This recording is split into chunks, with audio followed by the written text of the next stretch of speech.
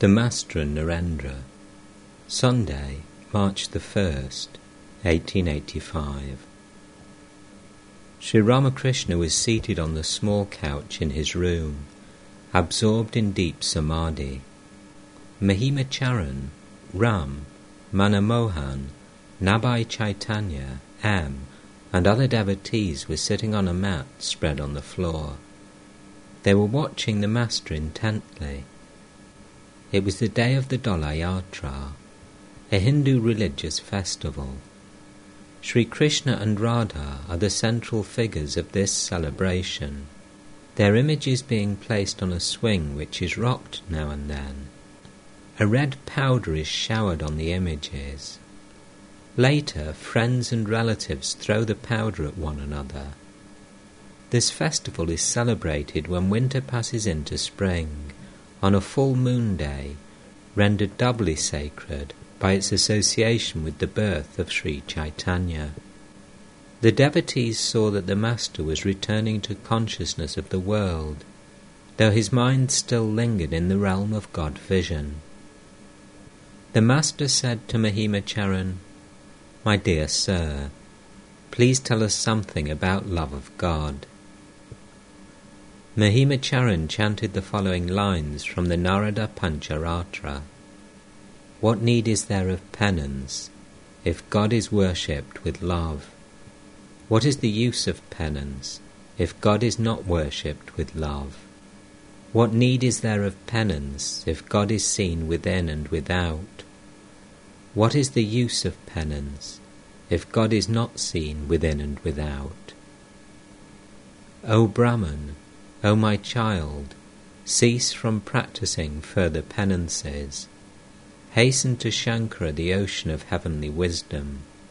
Obtain from him the love of God, the pure love praised by devotees, which snaps in twain the shackles that bind you to the world.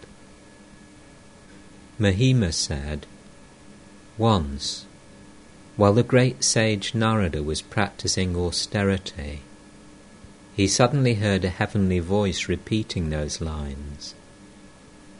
Master, there are two classes of devotees, Jivakotis, or ordinary men, and Ishvarakotis, or divine messengers. The Jivakoti's devotion to God is called Vaidhi, formal. That is, it conforms to scriptural laws. He worships God with a fixed number of articles, repeats God's holy name a specified number of times, and so on and so forth. This kind of devotion, like the path of knowledge, leads to the knowledge of God and to samadhi. The Jivakoti does not return from samadhi to the relative plane. But the case of the Ishvarakoti is different. He follows the process of negation and affirmation. First he negates the world, realizing that it is not Brahman, but then he affirms the same world, seeing it as the manifestation of Brahman. To give an illustration, a man wanting to climb to the roof first negates the stairs as not being the roof, but on reaching the roof, he finds that the stairs are made of the same materials as the roof, brick, lime, and brick dust. Then he can either move up and down the stairs or remain on the roof as he pleases. Shukadeva was absorbed in samadhi, Nirvikalpa samadhi, Jada samadhi. Since Shuka was to recite the Bhagavata to King Parikshit, the Lord sent the sage Narada to him. Narada saw him seated like an inert thing, absolutely unconscious of the world around him. Thereupon Narada sang 4 couplets on the beauty of Hari to the accompaniment of the veena. While the first couplet was being sung, the hair on Shuka's body stood on end. Next he shed tears, for he saw the form of God, the embodiment of spirit, within himself, in his heart. Thus Shukadeva saw the form of God even after Jada Samadhi. He was an Ishvara Koti. Hanuman, after having the vision of God both with form and without, remained firmly devoted to the form of Rama, the embodiment of consciousness and bliss. Prahlada sometimes realized, I am he. Sometimes he felt he was the servant of God. How can such a person live without love of God? That is why he must accept the relationship of master and servant, feeling that God is the master and himself the servant. This enables him to enjoy the bliss of Hari. In this attitude, he feels that God is the bliss and he himself is the enjoyer. The ego of devotion, the ego of knowledge, and the ego of a child do not harm the devotee. Shankaracharya kept the ego of knowledge. The ego of a child is not attached to anything. The child is beyond the three gunas. He is not under the control of any of them. One moment you find him angry, the next moment it is all over. One moment you see him building his playhouse, the next moment he forgets all about it. Now you see him love his playmates, but if they are out of his sight a few days, he forgets all about them. A child is not under the control of any of the gunas, sattva, rajas or tamas. The bhakta feels, O God, thou art the Lord, and I am thy devotee. This I is the ego of bhakti. Why does such a lover of God retain the ego of devotion? There is a reason. The ego cannot be got rid of. So let the rascal remain as the servant of God, the devotee of God. You may reason 1,000 times, but you cannot get rid of the ego. The ego is like a pitcher, and Brahman like the ocean, an infinite expanse of water on all sides. The pitcher is set in this ocean. The water is both inside and out. The water is everywhere, yet the pitcher remains. Now this pitcher is the ego of the devotee. As long as the ego remains, you and I remain, and there also remains the feeling, O God, thou art the Lord, and I am thy devotee. Thou art the master, and I am thy servant. You may reason 1,000,000 times, but you cannot get rid of it. But it is different if there is no picture. Narendra entered the room and saluted the master. They began to talk together. Presently the master came down from the couch and sat on the floor, on which a mat had been spread. In the meantime the room had become filled with people, both devotees and visitors. Master to Narendra, are you well? I hear that you often visit Girish Ghosh at his house. Is it true? Narendra, yes, sir. I go there now and then. Girish had been visiting Sri Ramakrishna for some months. The master said that none could fathom the depth of Girish's faith, and his longing for God was as intense as his faith was deep. At home, he was always absorbed in the thought of Sri Ramakrishna. Many of the master's devotees visited him. They talked only about Sri Ramakrishna. But Girish was a householder who had had varied experiences of worldly life, and the master knew that Narendra would renounce the world, that he would shun woman and gold, both mentally and outwardly. Master, do you visit Girish frequently? No matter how much one washes a cup that has contained a solution of garlic, still a trace of the smell will certainly linger. The youngsters who come here are pure souls, untouched by woman and gold. Men who have associated a long time with woman and gold smell of the garlic, as it were. They are like a mango pecked by crows. Such a fruit cannot be offered to the deity in the temple, and you would hesitate to eat it yourself. Again, take the case of a new pot, and another in which curd has been made. One is afraid to keep milk in the second pot, for the milk very often turns sour. Householder devotees like Girish form a class by themselves.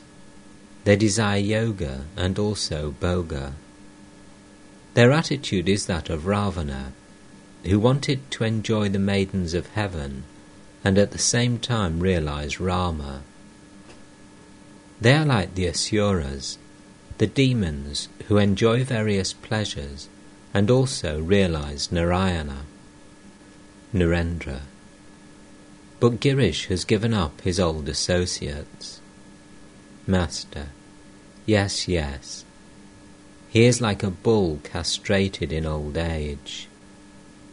In Burdwan, I once saw an ox moving about the cows.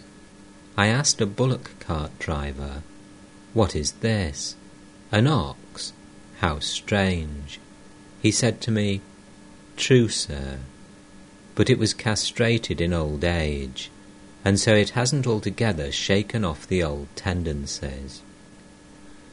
In a certain place there sat some sannyasis. A young woman happened to pass by. All continued as before to meditate on God, except one of them, who cast sidelong glances at her. Before becoming a monk, he had been the father of 3 children. If you make a solution of garlic in a cup, won't it be hard to remove the smell from it? Can a worthless tree like the babui produce mangoes?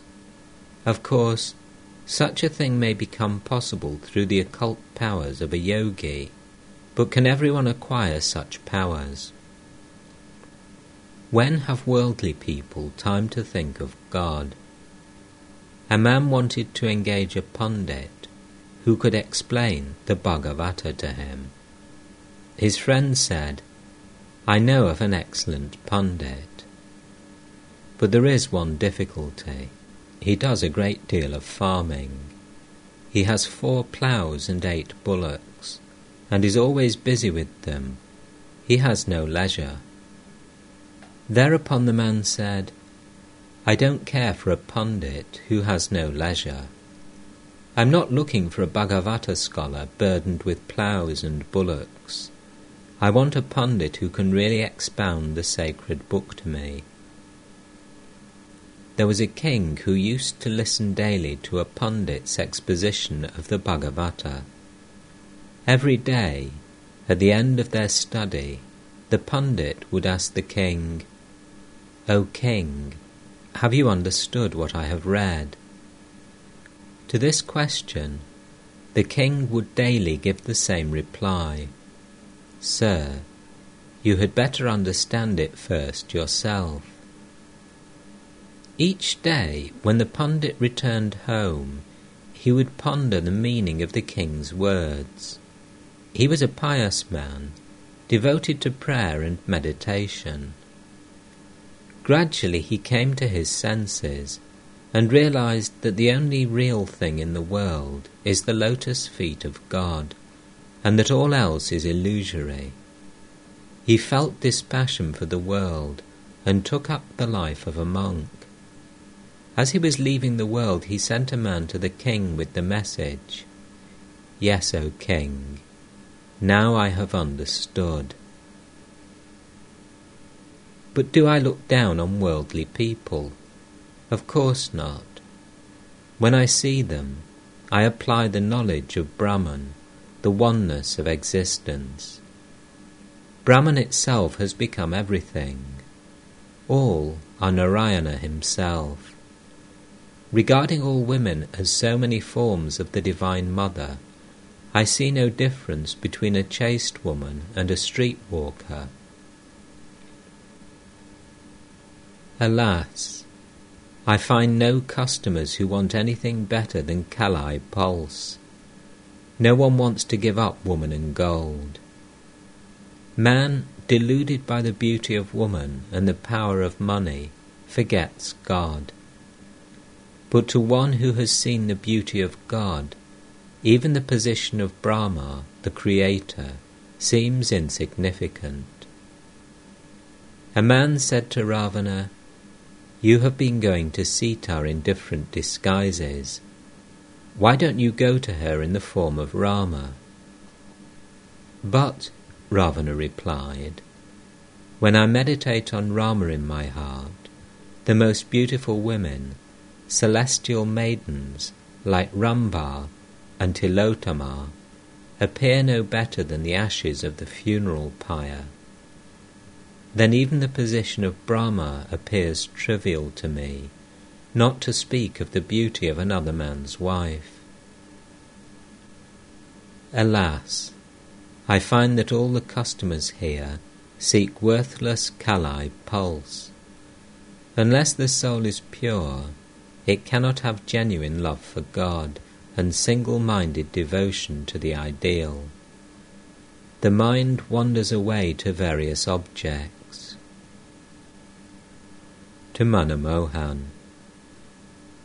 You may take offence at my words, but I said to Rakal, I would rather hear that you had drowned yourself in the Ganges than learn that you had accepted a job under another person and become his servant. One day, a Nepalese girl came here. She sang devotional songs to the accompaniment of the Raj. When someone asked her if she was married, she said sharply, "What? I am the handmaid of God.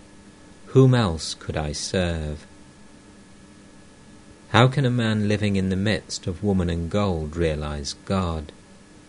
It is very hard for him to lead an unattached life. First, he is the slave of his wife, second of money, and third of the master whom he serves. When Akbar was the emperor of Delhi, there lived a hermit in a hut in the forest. Many people visited the holy man. At one time, he felt a great desire to entertain his visitors. But how could he do so without money?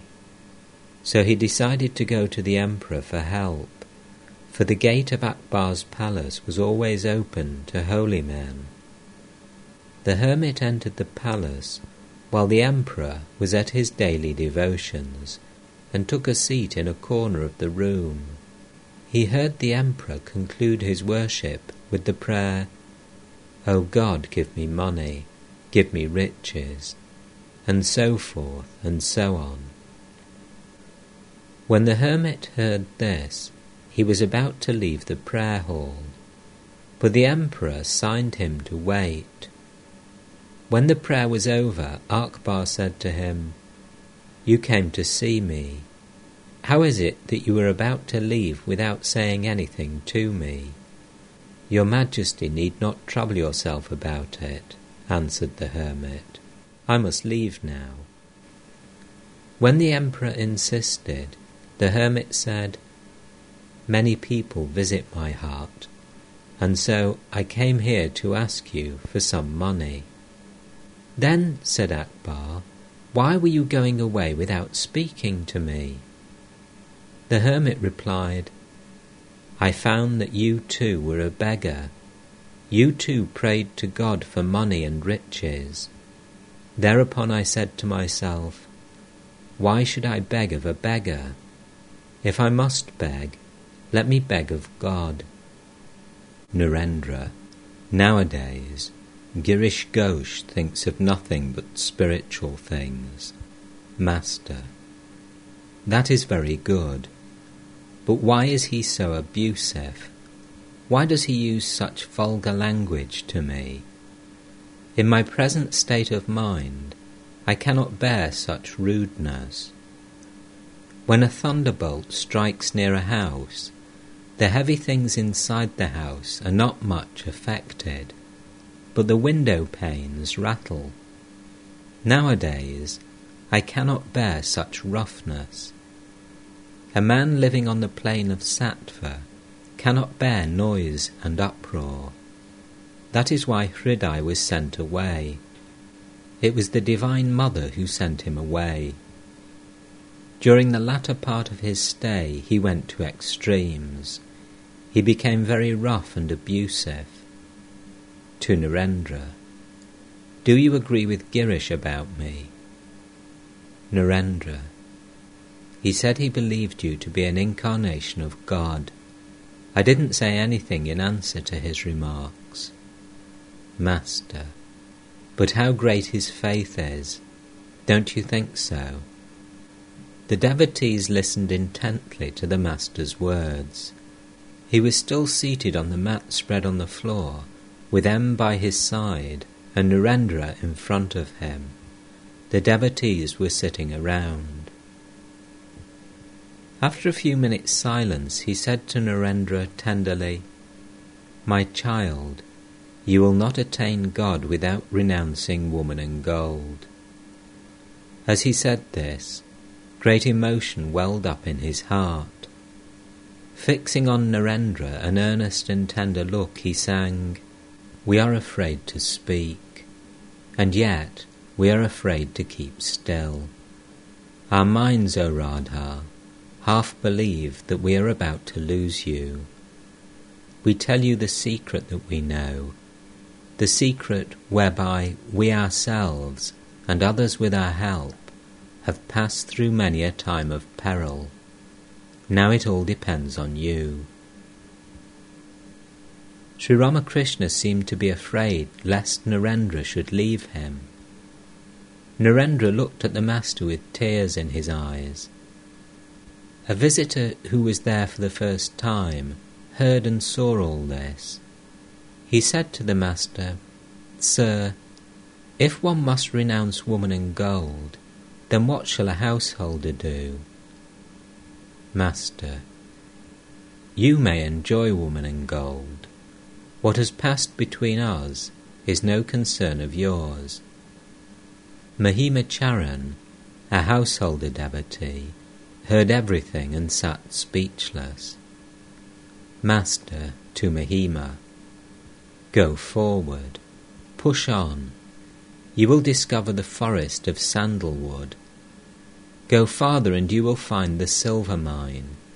Go farther still and you will see the gold mine. Do not stop there. Go forward and you will reach the mines of rubies and diamonds. Therefore I say, go forward. Mahima, but sir, something holds us back. We can't move. Master with a smile, why? Cut the reins. Cut them with the sword of God's name. The shackles of Kala, time, are cut by Kali's name. Every now and then the Master cast his gracious look on Narendra. He said, "Have you now become an experienced physician?" Quoting a Sanskrit verse, he said, "He who has killed only 100 patients is a novice in medicine, but he becomes an expert after killing 1,000. Was the Master hinting that Narendra, even though still young, had had many painful experiences of life? Narendra smiled and kept silent. It was afternoon. The devotees were seated around the Master, listening to Nabai Chaitanya's singing. Suddenly the Master left the room, but the music continued. M accompanied the Master. Sri Ramakrishna walked across the courtyard and entered the temple of Radha Kanta. He bowed down before the images, M following him. There was some red powder in a tray. The master offered a little powder to the images and bowed down again. Next he proceeded to the Kali temple. Passing up the 7 steps, he stood on the open porch and looked at the image. Then he entered the shrine, offered red powder to the Divine Mother and saluted her. As he left the temple he asked M, "Why didn't you bring Baburam with you?"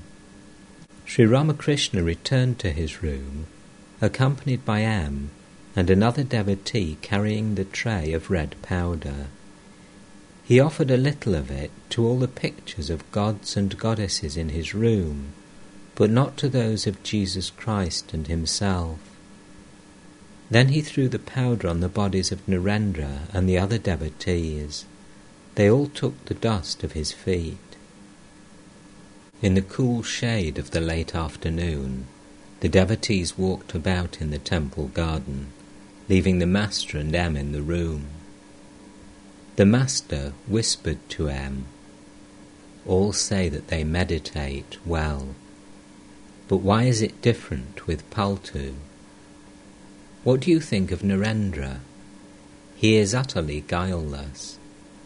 Just now he is faced with many difficult family problems, and so his spiritual progress is a little checked, but it will not be so for long."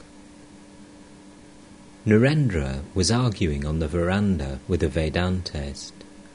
Now and then the master went out to look at them. As the devotees gathered in the room, he asked Mahima to recite a hymn. Mahima chanted a verse from the Maha-Nirvana Tantra. We worship the Brahman consciousness in the lotus of the heart, the undifferentiated, who is adored by Hari, Hara and Brahma.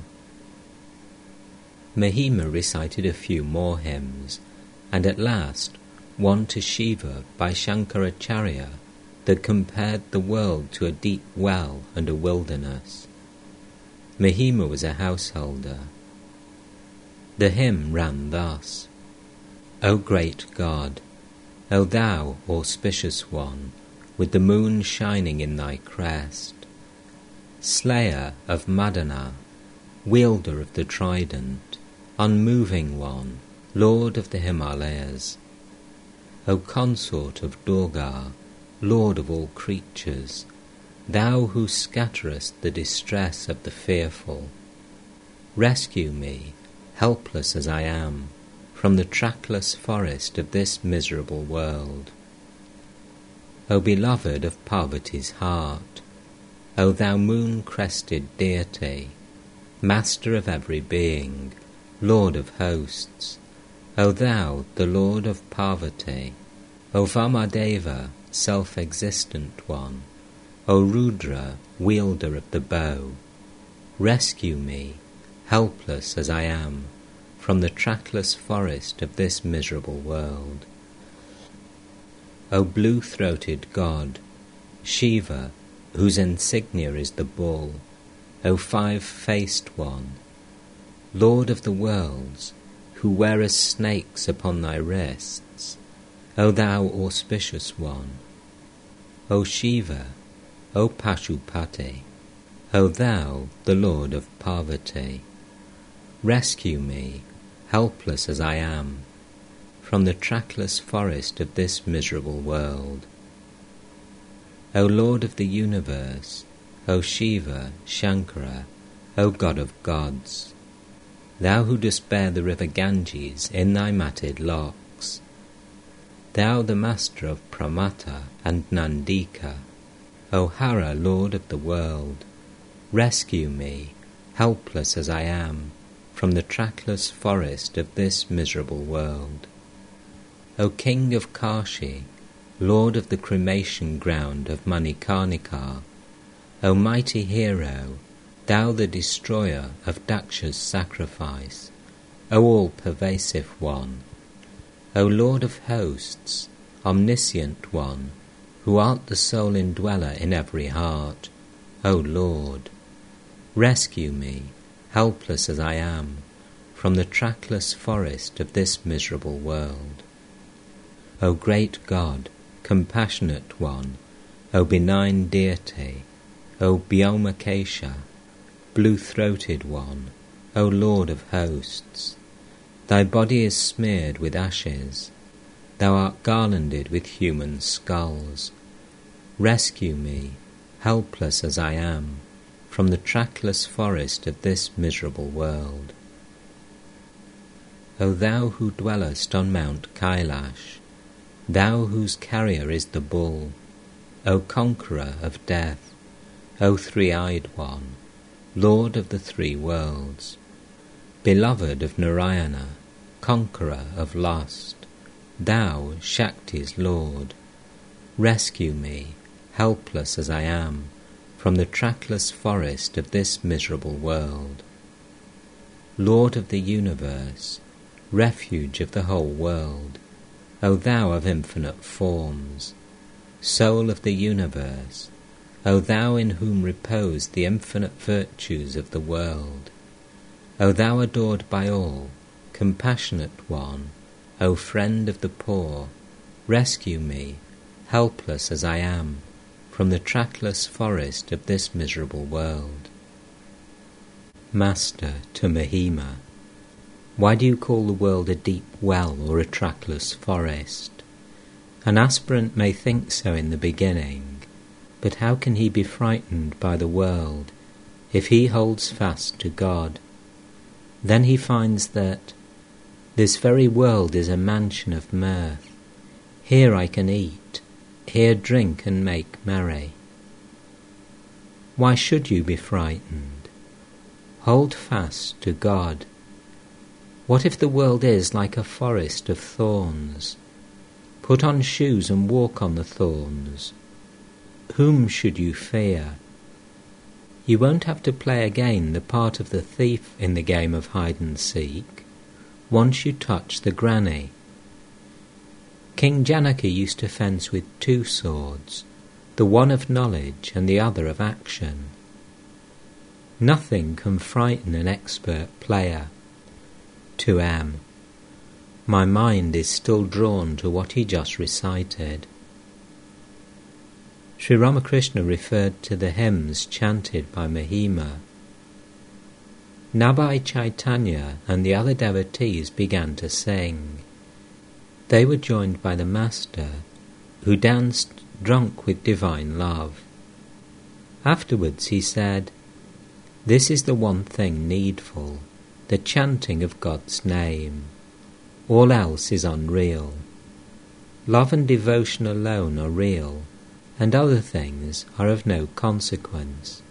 Later, Sri Ramakrishna went out in the direction of the Panchavati.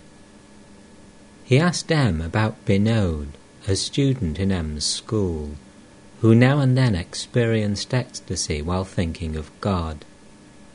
The Master loved him dearly. As he was returning to his room with M, he asked, "Well, some speak of me as an incarnation of God. What do you think about it?" The Master came back to his room and sat on the small couch. He repeated the question to M. The other devotees were seated at a distance and couldn't follow the conversation. Master, what do you say? M. I think so too. You are like Sri Chaitanya. Master, is it a full manifestation of God or a part? Tell me how much. M. I don't know, sir, but it is true that there is in you an incarnation of the divine power. There is no doubt that God alone dwells in you. Master, that is true. Chaitanya also wanted to realize Shakti, the divine power. Narendra was engaged in a heated discussion.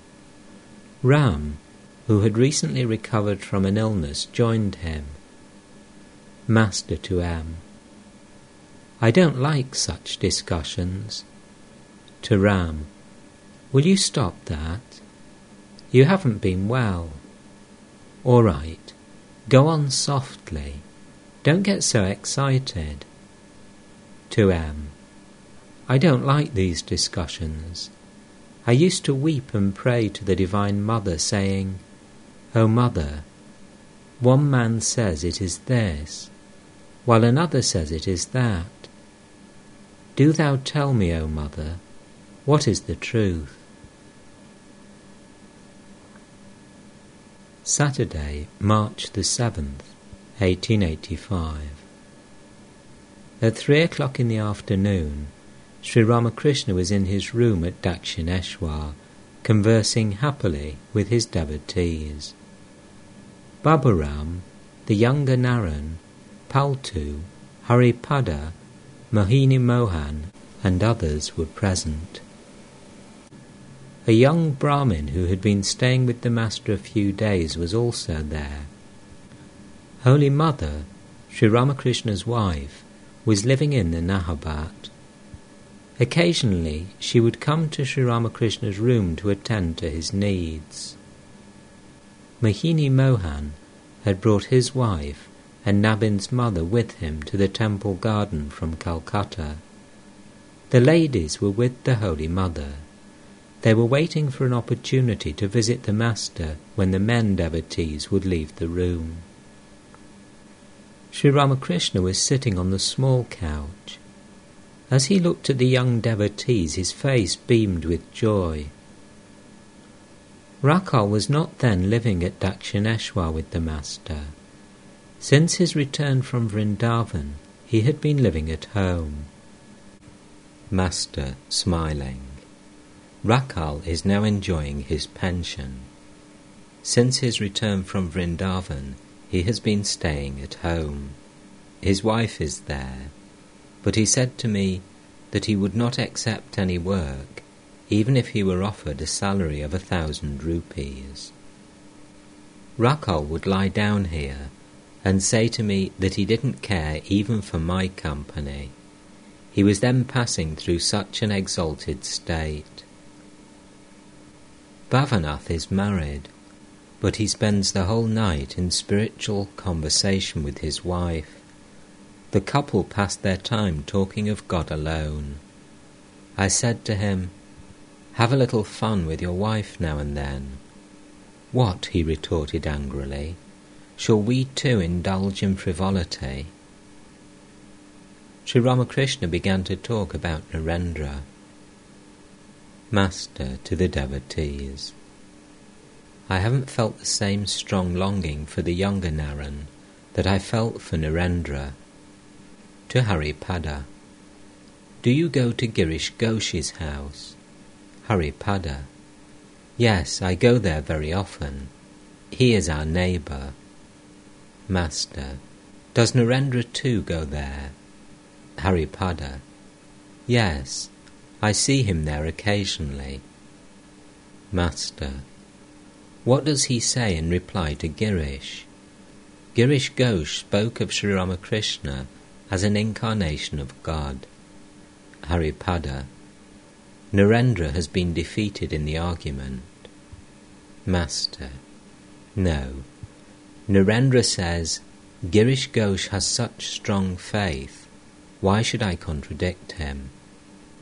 The brother of Judge Anukal Mukhopadhyaya's son-in-law was in the room. The Master asked him, Do you know Narendra? Brother. Yes, sir. He is a very intelligent young man. Master to the devotees. He must be a good man, because he speaks highly of Narendra. Narendra was here the other day and sang with Trilokya Sanyal, but that day his singing seemed flat to me. Baburam was a student in the entrance class in the school where M taught. Master to Baburam. Where are your books? Aren't you attending to your studies? To M. He wants to stick to both. That is very difficult. What will you gain by knowing God partially? Vashishtha Deva, great sage that he was, was overcome at the death of his sons. That amazed Lakshmana, and he asked Rama the reason. Rama said, "Brother, what is there to wonder at? He who has knowledge has ignorance also. Brother, go beyond both knowledge and ignorance. If a thorn enters the sole of your foot, you get another thorn to take out the first one. Afterwards you throw both away. Likewise, one procures the thorn of knowledge to remove the thorn of ignorance. Then one goes beyond both knowledge and ignorance."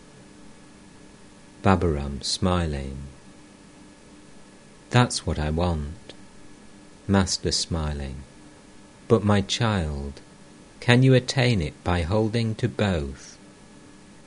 If you want that, then come away." Babaram, smiling: "Take me away from the world." Master to M: "Rakal lived with me, but that was different. His father agreed to it. If these boys stay here, there will be trouble." To Babaram: "You have no strength of mind. You haven't much courage. Just see how the younger Narendra says, 'I will come away for good.'" Sri Ramakrishna came down from the small couch and sat among the youngsters on the floor. M sat by his side. Master to M: "I have been seeking one who has totally renounced woman and gold. When I find a young man, I think that perhaps he will live with me. But everyone raises some objection or other. A ghost sought a companion. It is said that a man who dies on a Saturday or Tuesday becomes a ghost. Therefore, whenever the ghost saw anybody fall from the roof, or stumble and faint on the road, on either of those days, he would run to him, hoping that the man, through an accidental death, would become a ghost and be his companion. But such was his ill luck that everyone revived. The poor thing couldn't get a companion. Just see, Rakal always gives his wife as an excuse. He says, "What will become of her?" When I touched Narendra on the chest, he became unconscious. Then he cried out, "Oh, what have you done to me? Don't you know that I have a father and mother? Why has God made me lead this kind of life?" Chaitanya Deva became a sannyasi so that all would salute him. Whoever salutes an incarnation, even once, obtains liberation. Mohini Mohan had brought a basket of sweetmeats for Sri Ramakrishna. Master: "Who has brought these sweets?" Babaram pointed to Mohini Mohan. Sri Ramakrishna touched the sweets, uttering the word Om, and ate a little. Then he distributed them among the devotees. To the surprise of the others, he fed the younger Naren and a few of the boys with his own hand. Master to M: "This has a meaning. There is a greater manifestation of God in men of pure heart. In former years, when I used to go to Kamarpukur, I would feed some of the young boys with my own hand. Chinay Sankari would say, 'Why doesn't he feed us that way?' But how could I? They led an immoral life. Who would feed them?" Sri Ramakrishna was in the happiest mood with his young and pure-souled devotees. He was seated on the small couch and was doing funny imitations of a kirtani. The devotees laughed heartily. The kirtani is dressed lavishly and covered with ornaments. She sings standing on the floor, a coloured kerchief in her hand. Now and then she coughs to draw people's attention and blows her nose, raising her nose ring. When a respectable gentleman enters the room, she welcomes him with appropriate words, still continuing her song. Now and then she pulls her sari from her arms to show off her jewels. The devotees were convulsed with laughter at this mimicry by Sri Ramakrishna. Paltu rolled on the ground. Pointing to him, the master said to M, "Look at that child. He is rolling with laughter." He said to Paltu with a smile, "Don't report this to your father, or he will lose the little respect he has for me. You see, he is an Englishman." Master to the devotees: there are people who indulge in all kinds of gossip at the time of their daily devotions. As you know, one is not permitted to talk then, so they make all kinds of signs, keeping their lips closed. In order to say, "Bring this, bring that," they make sounds like "huh," "uh-huh." All such things they do. Laughter. Again, there are some who bargain for fish while telling their beads. As they count the rosary with a finger, they point out the fish, indicating, "That one, please." They reserve all their business for that time. Laughter. There are women who come to the Ganges for their bath, and instead of thinking of God, gossip about no end of things. What jewels did you offer at the time of your son's marriage? Has so-and-so returned from her father-in-law's house? So-and-so is seriously ill. So-and-so went to see the bride. We hope that they will offer a magnificent dowry, and that there will be a great feast. Harish always nags at me. He can't stay away from me even an hour. My child, I couldn't come to see you all these days. I was so busy with the betrothal of so-and-so's daughter. You see, they have come to bathe in the holy river, and yet they indulge in all sorts of worldly talk.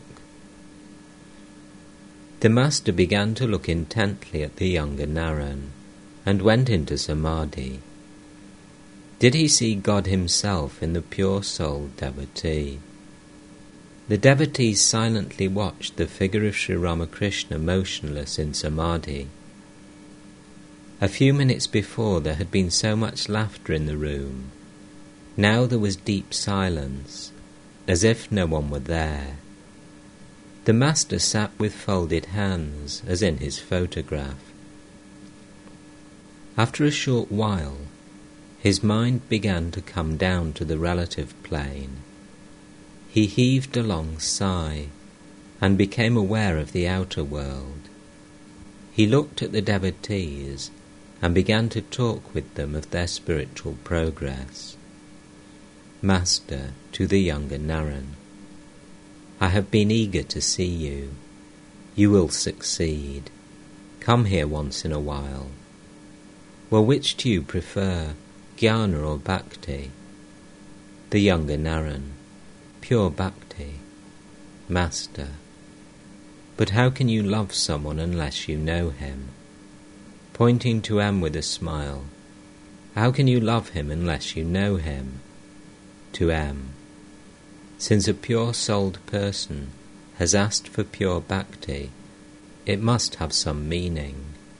One does not seek bhakti of one's own accord without inborn tendencies. This is the characteristic of prema bhakti.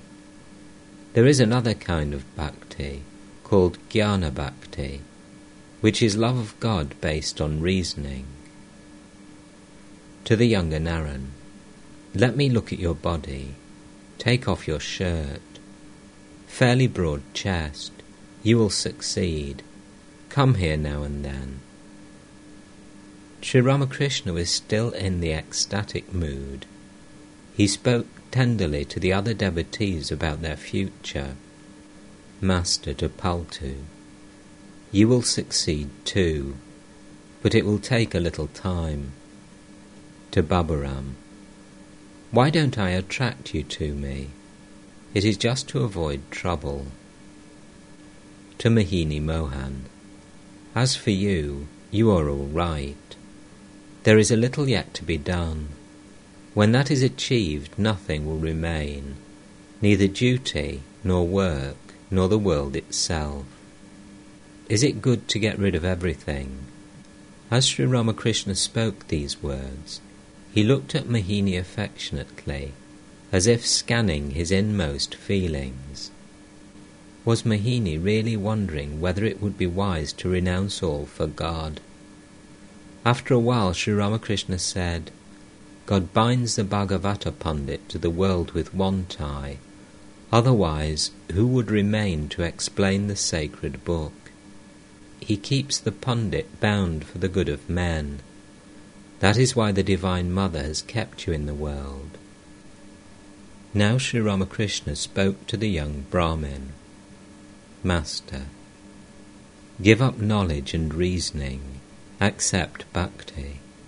Bhakti alone is the essence. Is this the third day of your stay here? Brahmin with folded hands. Yes, sir. Master, have faith. Depend on God. Then you will not have to do anything yourself. Mother Kali will do everything for you. Jnana goes as far as the outer court, but bhakti can enter the inner court. The pure self is unattached. Both vidya and avidya are in it, but it is unattached. Sometimes there is a good and sometimes a bad smell in the air, but the air itself is unaffected.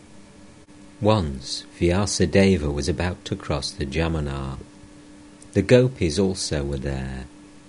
They wanted to go to the other side of the river to sell curd, milk and cream, but there was no ferry at that time. They were all worried about how to cross the river, when Vyasa said to them, I am very hungry. The milkmaids fed him with milk and cream. He finished almost all their food. Then Vyasa said to the river, O Jamuna, if I have not eaten anything, then your waters will part, and we shall walk through. It so happened. The river parted, and a pathway was formed between the waters. Following that path, the gopis and Vyasa crossed the river. Vyasa had said, If I have not eaten anything.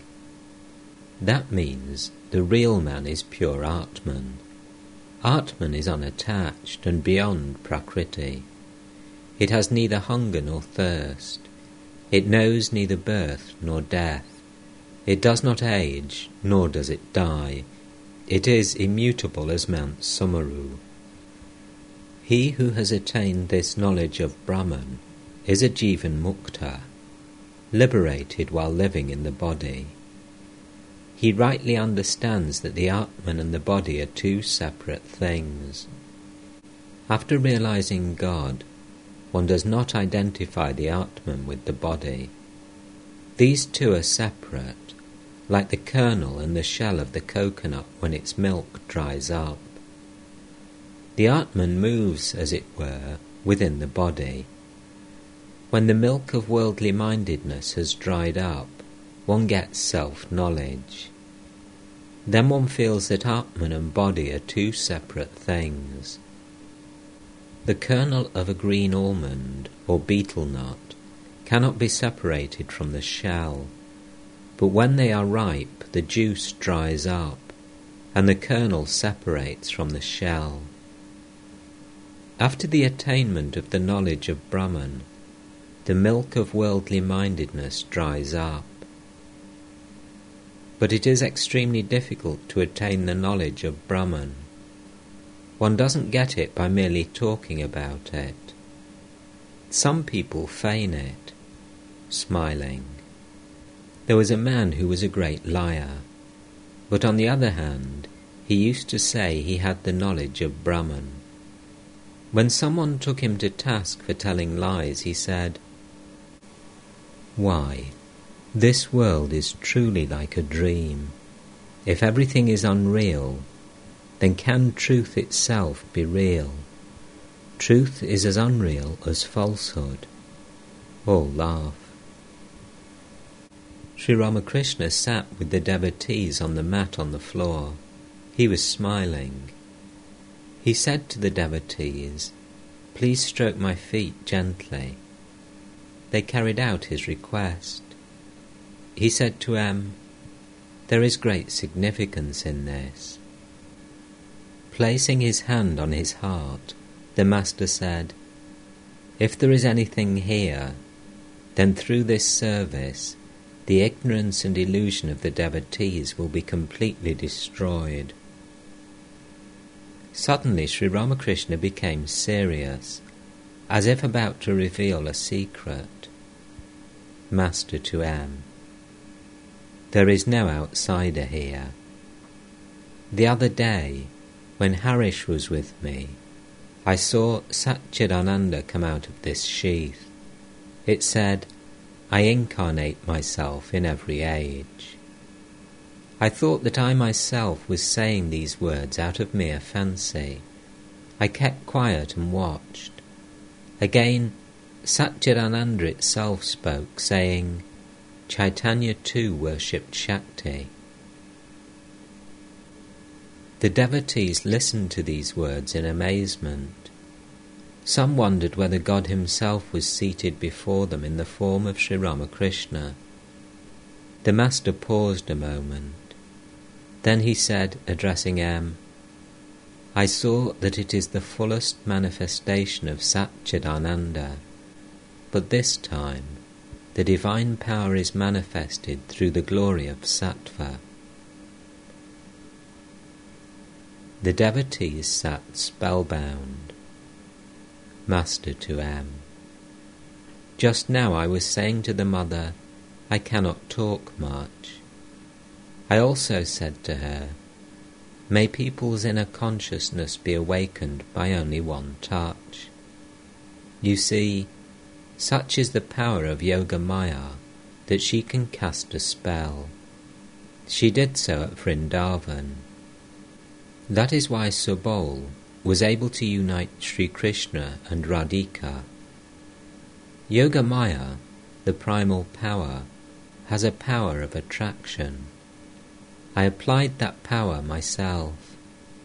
To M, well, do you think that those who come here are realizing anything? M, yes, sir, it must be so. Master, how do you know? M, smiling, everyone says, whoever goes to him doesn't return to the world. Master, smiling, a bullfrog was caught by a water snake. The snake could neither swallow the frog nor let it go. As a result, the frog suffered very much.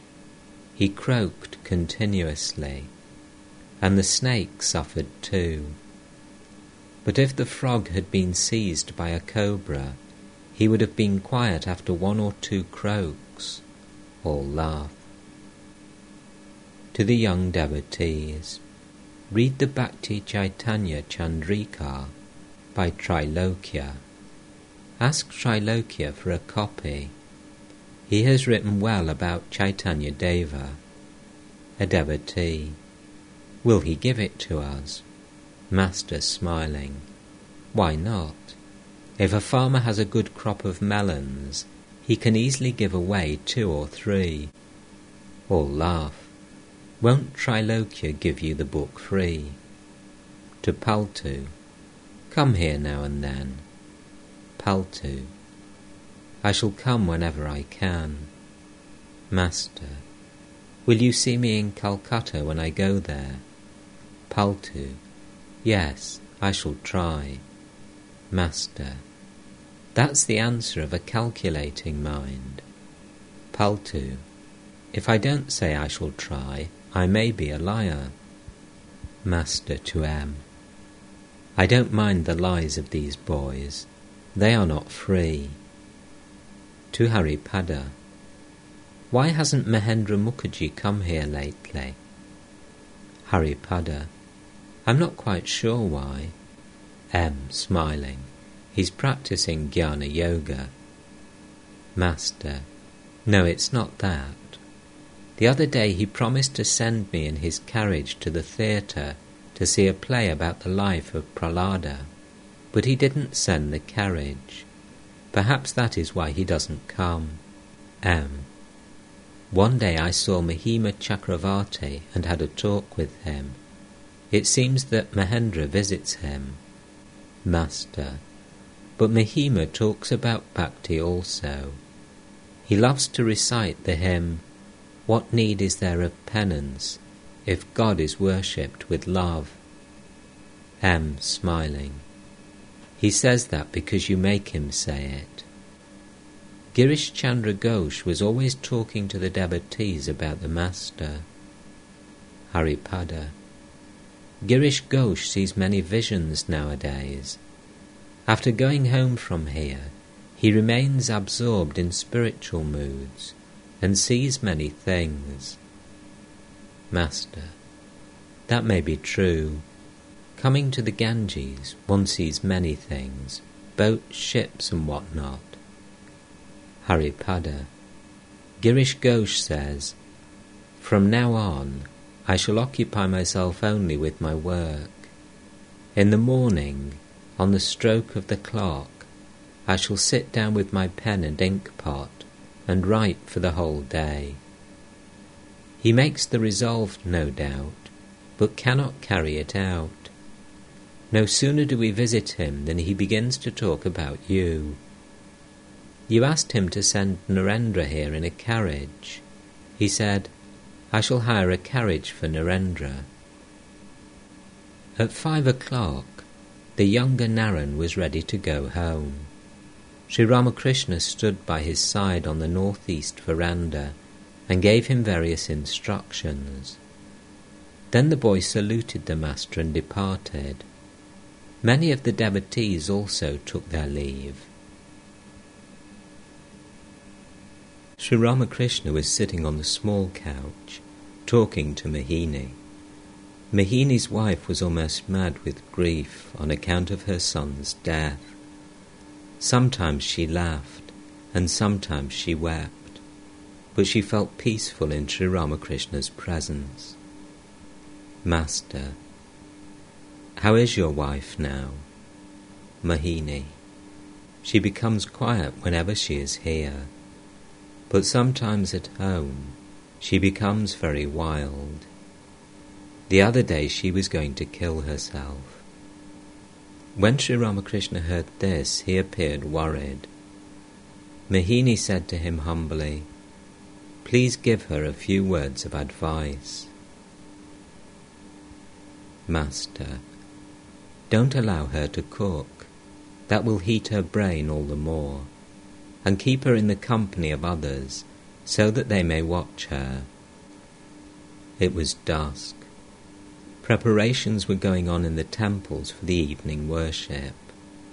The lamp was lighted in the Master's room, and incense was burnt. Seated on the small couch, Sri Ramakrishna saluted the Divine Mother and chanted her name in a tender voice.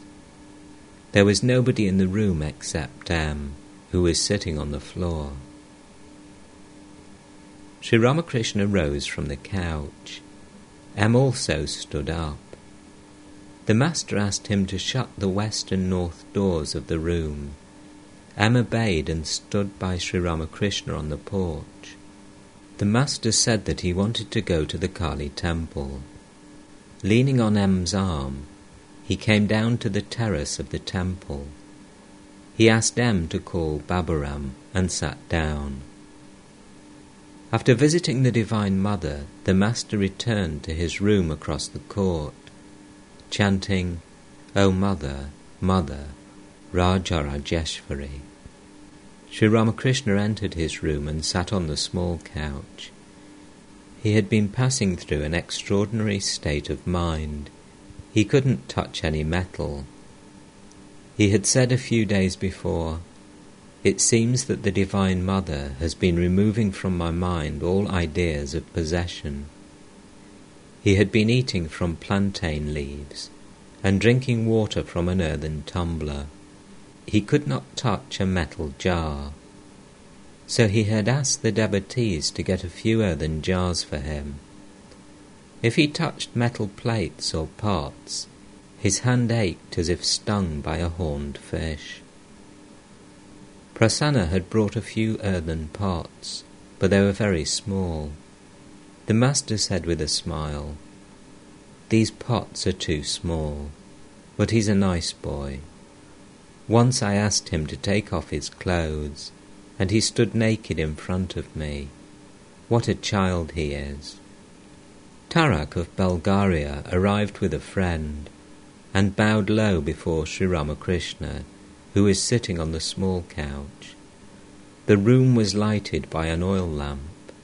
A few devotees were sitting on the floor. Tarak was about 20 years old and married. His parents didn't allow him to come to Sri Ramakrishna. He lived mostly at his home near Bau Bazar. The master was very fond of him. Tarak's friend had a tamasic nature. He rather scoffed at the master and religious ideas in general. Master to Tarak's friend, "Why don't you go and visit the temples?" Friend, "Oh, I've seen them before." Master, "Is it wrong for Tarak to come here?" Friend, "You know best." Master pointing to M, "He is a headmaster." Friend, "Oh." Sri Ramakrishna asked about Tarak's health and talked with him at length. Tarak was ready to leave. Sri Ramakrishna asked him to be careful about many things. Master, "My good man, beware. Beware of woman and gold. Once you sink in the mire of a woman, you will not be able to rise. It is the whirlpool of the Vishalakshi. He who has fallen into it cannot pull himself out again. Come here now and then." Tarak, "My people at home don't let me." A devotee, "Suppose someone's mother says to him, 'Don't go to Dakshineshwar.'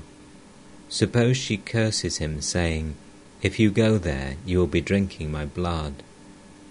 Master, "A mother who says that is no mother. She is the embodiment of avidya. There is no sin in disobeying such a mother. She obstructs her son's path to God. There is no harm in disobeying your elders for the sake of God. For Rama's sake, Bharat did not obey his mother Kaikeyi.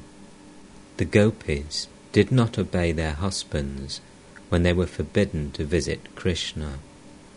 Prahlada disobeyed his father for God. Vali disregarded the words of Shukracharya, his teacher, in order to please God. Vibhishana went against the wishes of Ravana, his elder brother, to please Rama. But you must obey your elders in all other things. Let me see your hand. Sri Ramakrishna took Tarak's hand into his own and seemed to feel its weight.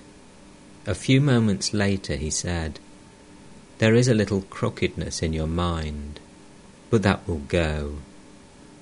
Pray to God a little and come here now and then. Yes, that twist will go. Is it you that have hired the house at Bau Bazar?"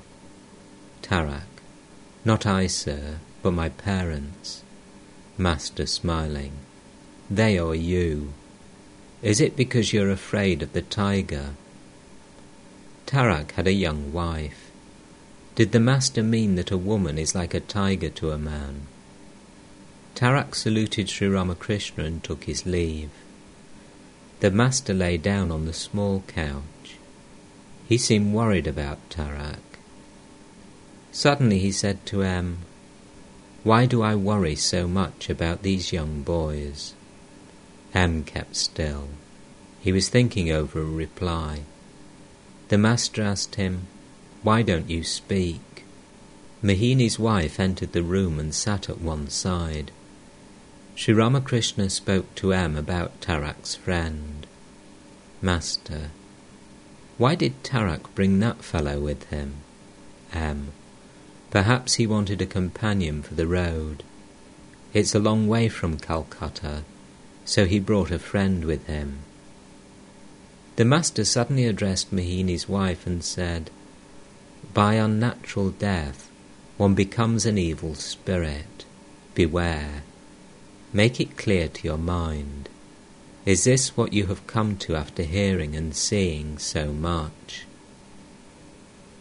Mohini was about to take his leave. He saluted Sri Ramakrishna. His wife also saluted the master, who stood near the north door of the room. Mohini's wife spoke to him in a whisper. "Master, do you want to stay here?" Mohini's wife: "Yes, I want to spend a few days with the Holy Mother at the Nahabat. May I?" Master: "That will be all right, but you talk of dying.